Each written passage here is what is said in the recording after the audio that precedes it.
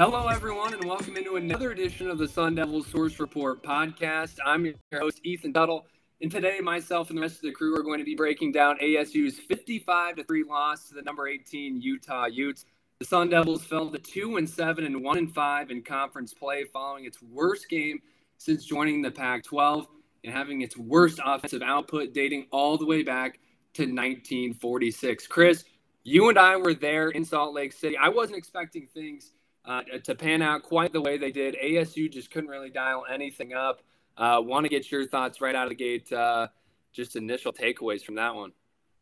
Ethan, you mean you were not expecting ASU's worst performance since 1946? Gosh, man.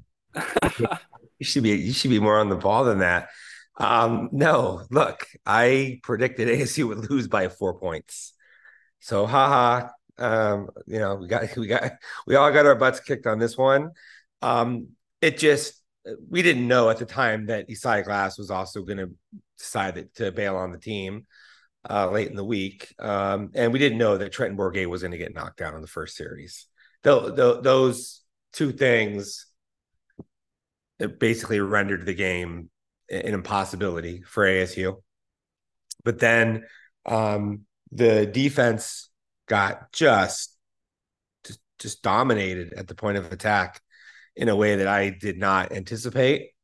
And of course, nobody thinks that you're going to be just completely unable to move the ball. 83 yards or whatever of total offense. I mean, the second worst in history. That's like pretty much unfathomable. I've seen some pretty bad ASU games. The ASU was terrible passing the ball against Oregon in 2006. Dirk Cutter's last year. 2019, Jaden Daniels at Utah had 25 passing yards. Benjamin rushed for just over 100, though, I think. So that was probably a little bit better performance. That was 136 total yards or something like that. At any rate, historically, pretty much unprecedented in all of our lifetimes. Nobody remembers 1946. Pretty sure. No offense if somebody does, but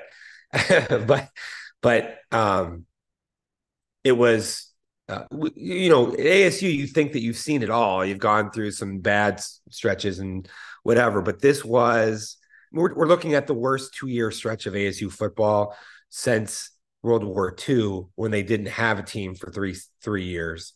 And you got to go back to like what happened at 1942 and 1946, because they were the back-to-back seasons, because they didn't have a team in 3 years in between.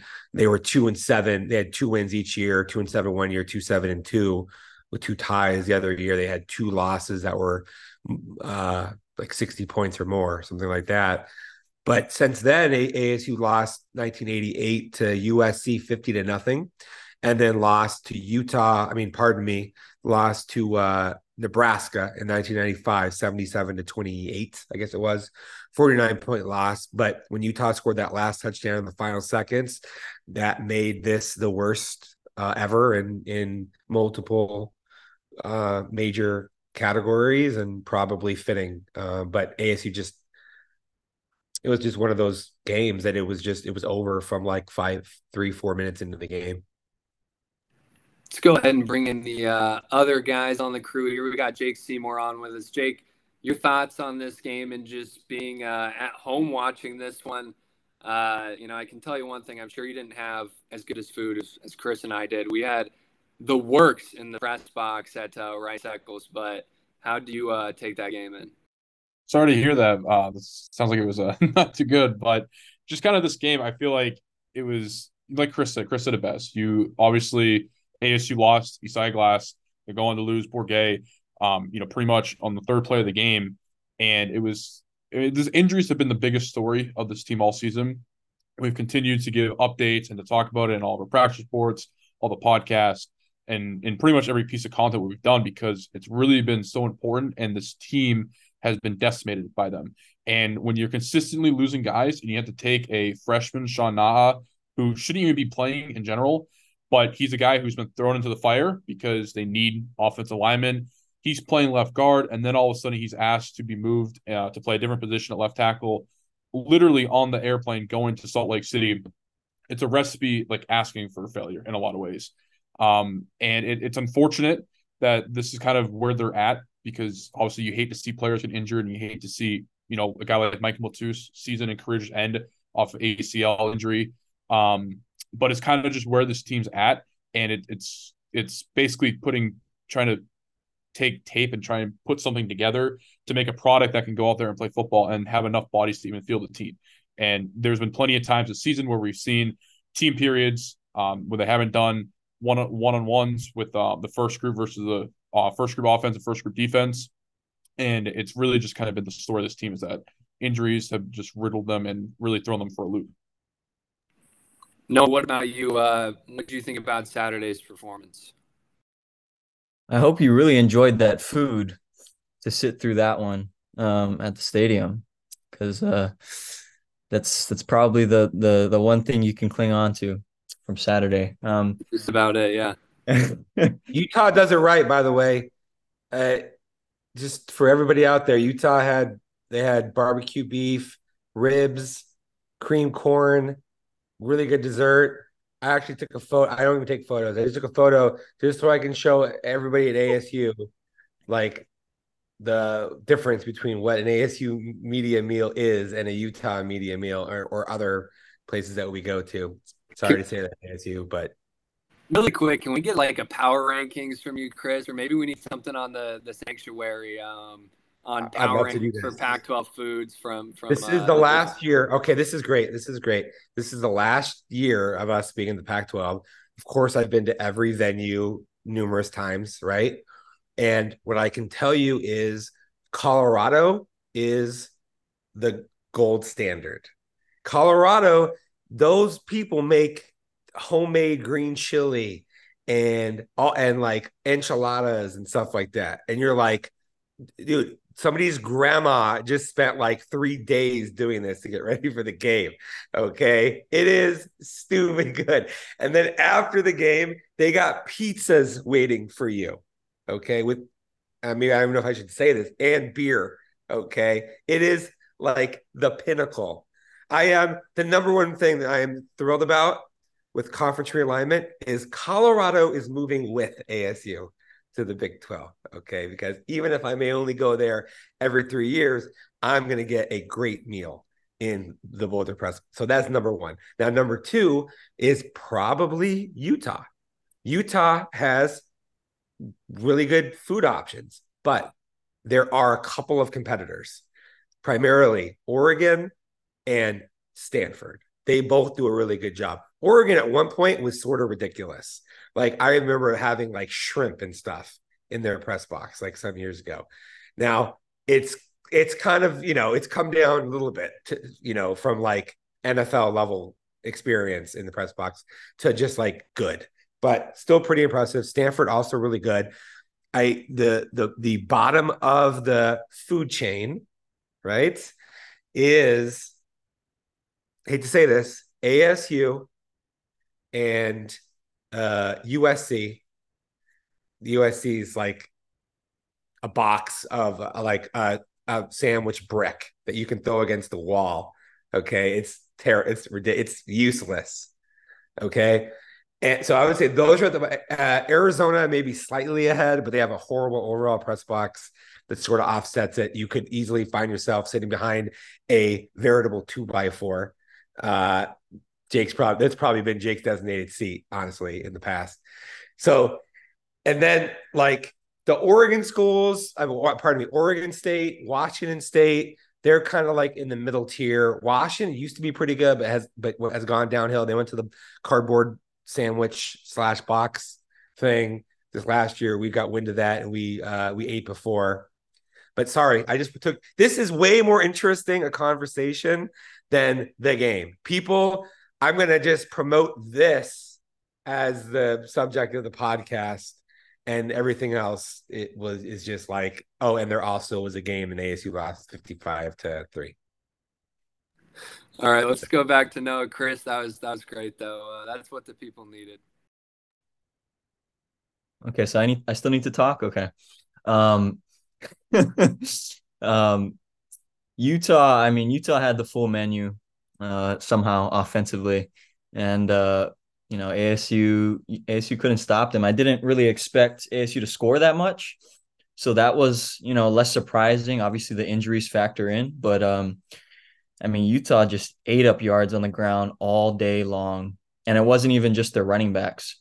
They had their quarterbacks involved, both Bryson Barnes and Johnson, the backup. They combined for like, I don't know, 125, a buck 25, something like that. And their starting running back got injured on their first play of the second half when he scored a touchdown, and they continued to run roughshod over, the Sun Devils. So that was, I think, the most surprising aspect of it. I felt like ASU's defense was going to get tested. Run defense, that is, just because of, some things on the interior. Deshaun Mallory's great, but they also don't really have that much depth, that defensive tackle position. CJ Fight's a freshman. Their linebackers, as far as, beyond Travion Brown, still kind of a work in progress as a group. So I just felt like that could be something that would be exposed. But to the extent that it was ridiculous. The amount of yardage they gave up on the ground. Couldn't even really predicted anything close to that, to give up 352 yards and 7.2 yards per carry. That's I don't even really know how else to explain it. Those are the numbers, and that's at least I watched it as I was sitting on the couch as opposed to upright in the press box. Yeah, no, video game numbers. We're going to get into all of that and more here coming up. But let's go ahead and start with the offenses. I'm going to come right back to you. ASU only traveled 7 scholarship offensive linemen. It was Sean Na'a who got his first start following Isaiah Glass leaving the team after taking first-team reps in practice on Tuesday and Wednesday. Trenton Bourguet went down early on the third offensive play of the game, as we mentioned earlier, and not to mention Joey Ramos was facing one of the best edge rushers in the country. So what did you guys think about how incapable the offense was on Saturday as a whole due to everything I just mentioned? Noah, like I said, let's go ahead and start with you. It's tough to really encapsulate, just because Trenton Bourguet's injury was such a huge development. I don't know how much better they would have been, but they would have been considerably in, improved shape if he played the entire game, or at least, or even half the game, just because they were so, like, they didn't have any dimensions to them. They couldn't get anything going. The ground game, obviously you're going up against a Utah defense that is just, they're so stout. Their front is just very difficult. They don't budge. And then you bring in Jacob Conover, who just, I don't even know how to do this the right way, but he was not good. Did not really have any positives or flash any sort of potential that you could really look at and have a positive thought about. So, there was a lot that went wrong, and there really wasn't much that went right. To have someone like Cameron Scadaboo temporarily replace you at quarterback is something that I'm not sure you can come back from. So there's just a lot. There's just a lot to digest in terms of, where this offense was at. But again, like, what are you supposed to do? And you're traveling 7 scholarship offensive linemen when your starting left tackle, who took practice reps throughout the week, then has this thing where he's not on the trip, and so he announces his transfer the next week. So you're left with your true freshman having to move from left guard to left tackle, and basically, think about his matchup there against one of the best defensive ends in the country. It's pretty unfathomable, and I don't know how you could have really expected, them to do much. I already didn't have high expectations with the group that they had. Like it would have been difficult, even with Trenton, with Isaiah out there. But then you add on what had transpired, and there's not really anything that you can look at and say, like, this team underachieved. This team kind of did what was expected of them given the circumstances. And it's really a wash, honestly. I don't know that you look at this game and you're like, there's a lot of things that we can take away from it. It just feels like such a blur and a lot of uncontrollables just happening all at once, in opposition to their ability to actually function on that side of the ball. Jake, let's go ahead and go over to you. Yeah, I think Noah said it best. ASU basically became one-dimensional. If you look at what happened, obviously Bourget goes down on the third play of They the were game. no dimensional. And that's a good way to put it. They couldn't run or pass the ball flat out. What dimension were they? When dimensional? I was just going to say that they couldn't even pass the ball, right? Because their quarterback went down. So they were forced to run the football, and they were getting stopped every time when it came with that. They only had 43 rushing yards on the game, 40 yards and through the air for a total of 83. So when you not able to get anything going offensively, it hinders your ability to gain momentum. And of course, on top of that, when you only control the ball for 23 minutes and your opposition gets 36 minutes of time possession, then your defense is now on the field for longer than they should be. So now you're affecting your defensive play.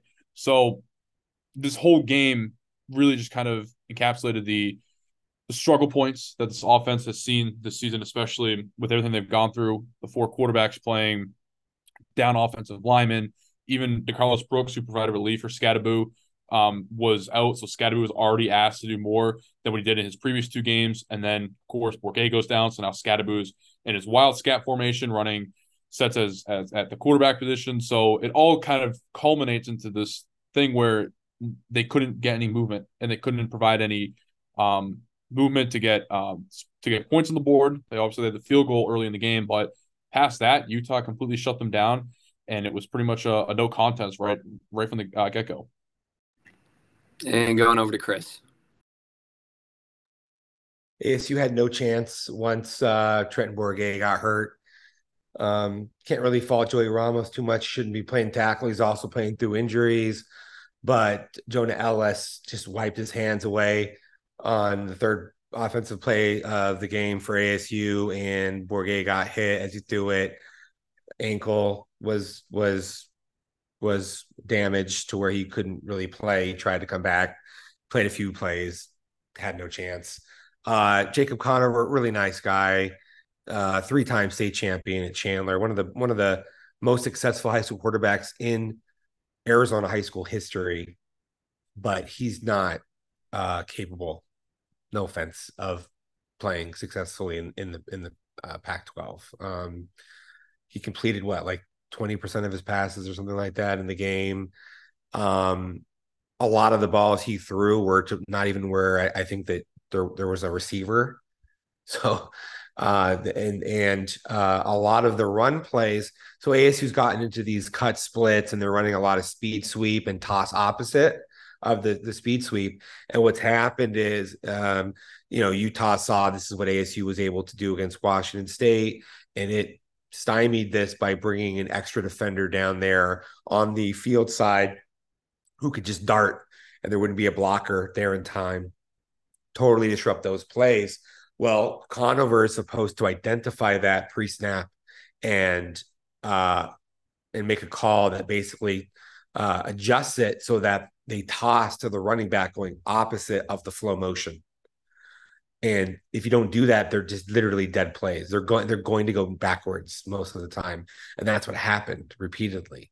And so yeah, they put in Scadaboo, and he was like the quarterback. He like dropped back and threw the ball.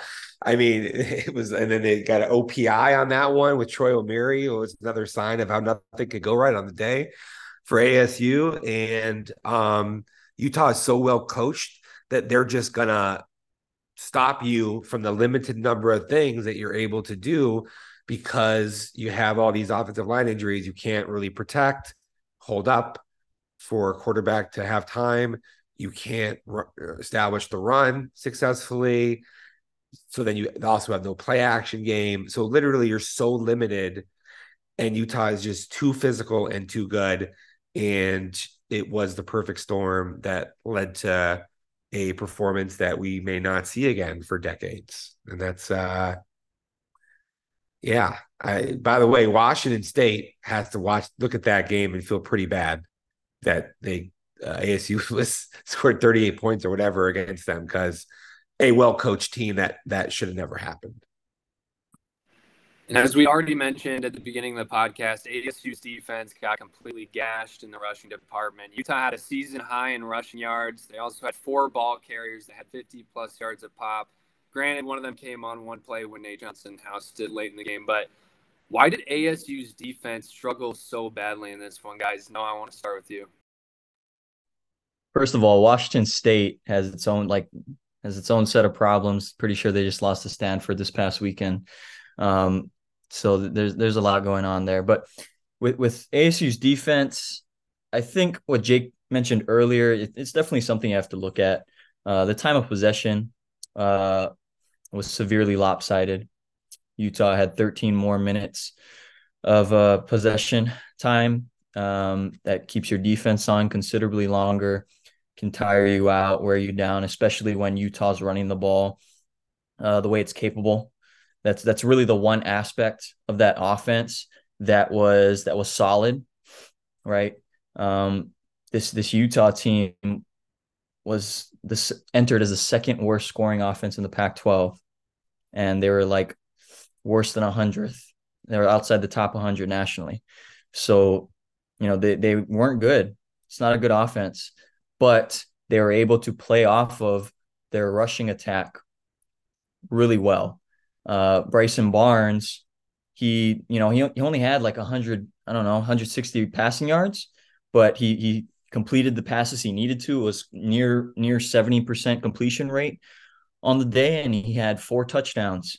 A lot of those came in the red zone and were off of play action. And he essentially, had wide open receivers on not all of them, but some of them. And, all of these things play into the ability to run the ball, and actually, ASU having to overcompensate to some extent for that. Bryson Barnes is not like, he looked like an All-American, and he entered with, I think he had 4 touchdowns all season, 4 touchdowns with 5 interceptions. And, he just had himself a day playing off of that strength of their offense. So beyond that, I think, again, it's when you're considering what ASU's defense has done this season, it's one really bad performance, but there are a lot of things that really didn't play in their favor. Again, opposite of an offense that can't do absolutely anything, makes it very difficult to hold up. I don't know that means you give up 55 points, but it still means that you're not going to really, be equipped to, keep your team competitive. And I think, at the very least, that is something that you can throw in as a caveat. But just to keep in perspective what this defense is capable of, because it's not a bad defense. It's just had a really bad day, and were exploited in, a way that other teams that they had faced in prior weeks were not really capable of testing them. I mentioned it on the preview podcast with Washington State, Washington, Colorado, all of these different teams that are really pass heavy. USC, pass heavy offenses that didn't really, nudge that soft spot in ASU's run defense. And Utah, because of their quarterback play is not elite or even really above average, even that basically part of their offense, it was just going up the middle and pounding the rock. So that was their unit, and that just essentially played right into where ASU hasn't necessarily been exposed, but clearly where they have some things to shore up. Jake, let's go over to you for thoughts on this defensive performance. Yeah, I definitely circle time of possession as just kind of one of the metrics to look at here, because it's 13 minutes, big difference. The defense is going to get worn down quickly when it comes to the offense not being able to have prolonged drives and generate any momentum for themselves. And at the same time, though, when you look at that, giving up 55 points still shouldn't have equated to that. I was not expecting Utah to completely gash ASU's run defense. Obviously, Utah is a good running team. That's their bread and butter. They're going to run the football.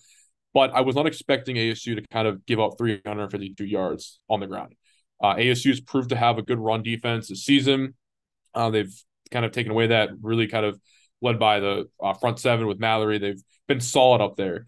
But to give up 352 yards on the ground and then kind of combine that with 513 total seems like was something that none of us were expecting ASU's defense to do, because it's a defense that has held a team like Washington without an offensive touchdown. It's kept its offense within games. And especially going back to Fresno State beginning of the year, that was a game where ASU's offense turned the ball over way too many times, and the defense was able to keep the score within some kind of reach. 29-0. Of course, that could have been a lot worse if ASU's defense didn't kind of buckle down, but they were able to keep that score with under 30 points. So I think it was kind of surprising for a lot of people, I think everybody, to see this defense give up 55 points and really kind of just culminate into one of ASU's worst losses in almost, since World War II. And Chris, let's go to you. Yeah, I think you guys are making too much about the time of possession in a game like this, or really just in general in football. It's not to say that it doesn't matter at all, because I was talking about this with I think Noah recently about the three dynasties of the Pac-12 in this century were Chip Kelly at Oregon, and of course Pete Carroll at USC, and then Harbaugh and David Shaw at Stanford. And what all three of them had in common was a very strong run game that then forced their own defenses to be able to stop the run. So that's a little bit of an aside. And time possession does matter when you can wear on opponents, I guess. But also, if you can score the ball on two minutes or less all the time because the defense is terrible, you're not going to really care that much about time of possession. So there's a lot of other things that are more important, I think, than time of possession, primarily yards per play, points per possession. And the bottom line, as Jake said, after the time of possession conversation, is that Utah ran the ball for an extraordinary number of yards. In a 500-yard performance, it had 350 yards on the ground. That's it. That's the whole thing. That's the whole ball of wax. Nobody's giving up 350 rushing yards with a mediocre to bad offense and winning a football game against a good team. Never going to happen. So ASU got blown off the ball at the line of scrimmage, defensive line. It's an eye-opening thing. And their linebackers got cut off on blocks where they were consistently reached by interior offensive linemen of the Utes. That's it. And they just boom. They were downhill, and they were by the linebackers 10 times in the game. 15 times maybe in the game. Like, just a crazy number. And I watched it to try to, understand it better. And I think they, I don't, some of it might've been calls and trying to do some things that were more aggressive to try to guess what might be the plays or whatever. And then that didn't work out, and that contributed. But really it's just, it kind of snowballed on them, and guys were out physicaled. And I'm a big believer that you sort of have to throw away the most anomalous games in certain facets. And I think this was one that you just, it was a one-off. Like, they played a whole bunch of games. ASU would be terrible. It might get blown out a number of times, but it really wouldn't be like this or to this degree. Looking ahead, UCLA's defense seems like it could be on par, maybe even better than Utah. So what are the odds ASU wins another game the rest of the season, with that tough road game coming up against the Bruins at the Rose Bowl, and then also, Oregon back at home, as well as U of A as their coming on here towards the back half of the season. Noah, let's go to you. Not looking good, especially if Trent Bourguet is not available this week. I feel like obviously Oregon, I don't know how you would expect them to win that game. And then Arizona is rolling right now. They're playing really good football, and things are clicking for them. Beating ranked opponents, several weeks in a row. That's not something that's at a caliber that ASU is not right now. And I feel like, here's the thing about UCLA. UCLA, their offense is actually in pretty bad shape also, right? They have some quarterback injuries. They haven't really been that great all season, even with those quarterbacks. So I feel like if Trent Bourguet can play it, 80 to 90% healthy, which we don't really know, then that would, be a little, you can be a little bit more optimistic about their chances in a close contest with UCLA. Obviously, UCLA's defense, elite, but again, close margins, you don't really know how that's going to go, right? If ASU's offense can be slightly better than UCLA's offense, which is plausible if Bourguet plays.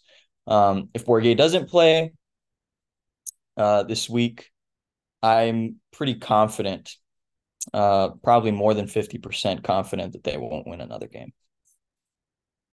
Jake, what are your thoughts here on the Sun Devils' chance to get another win?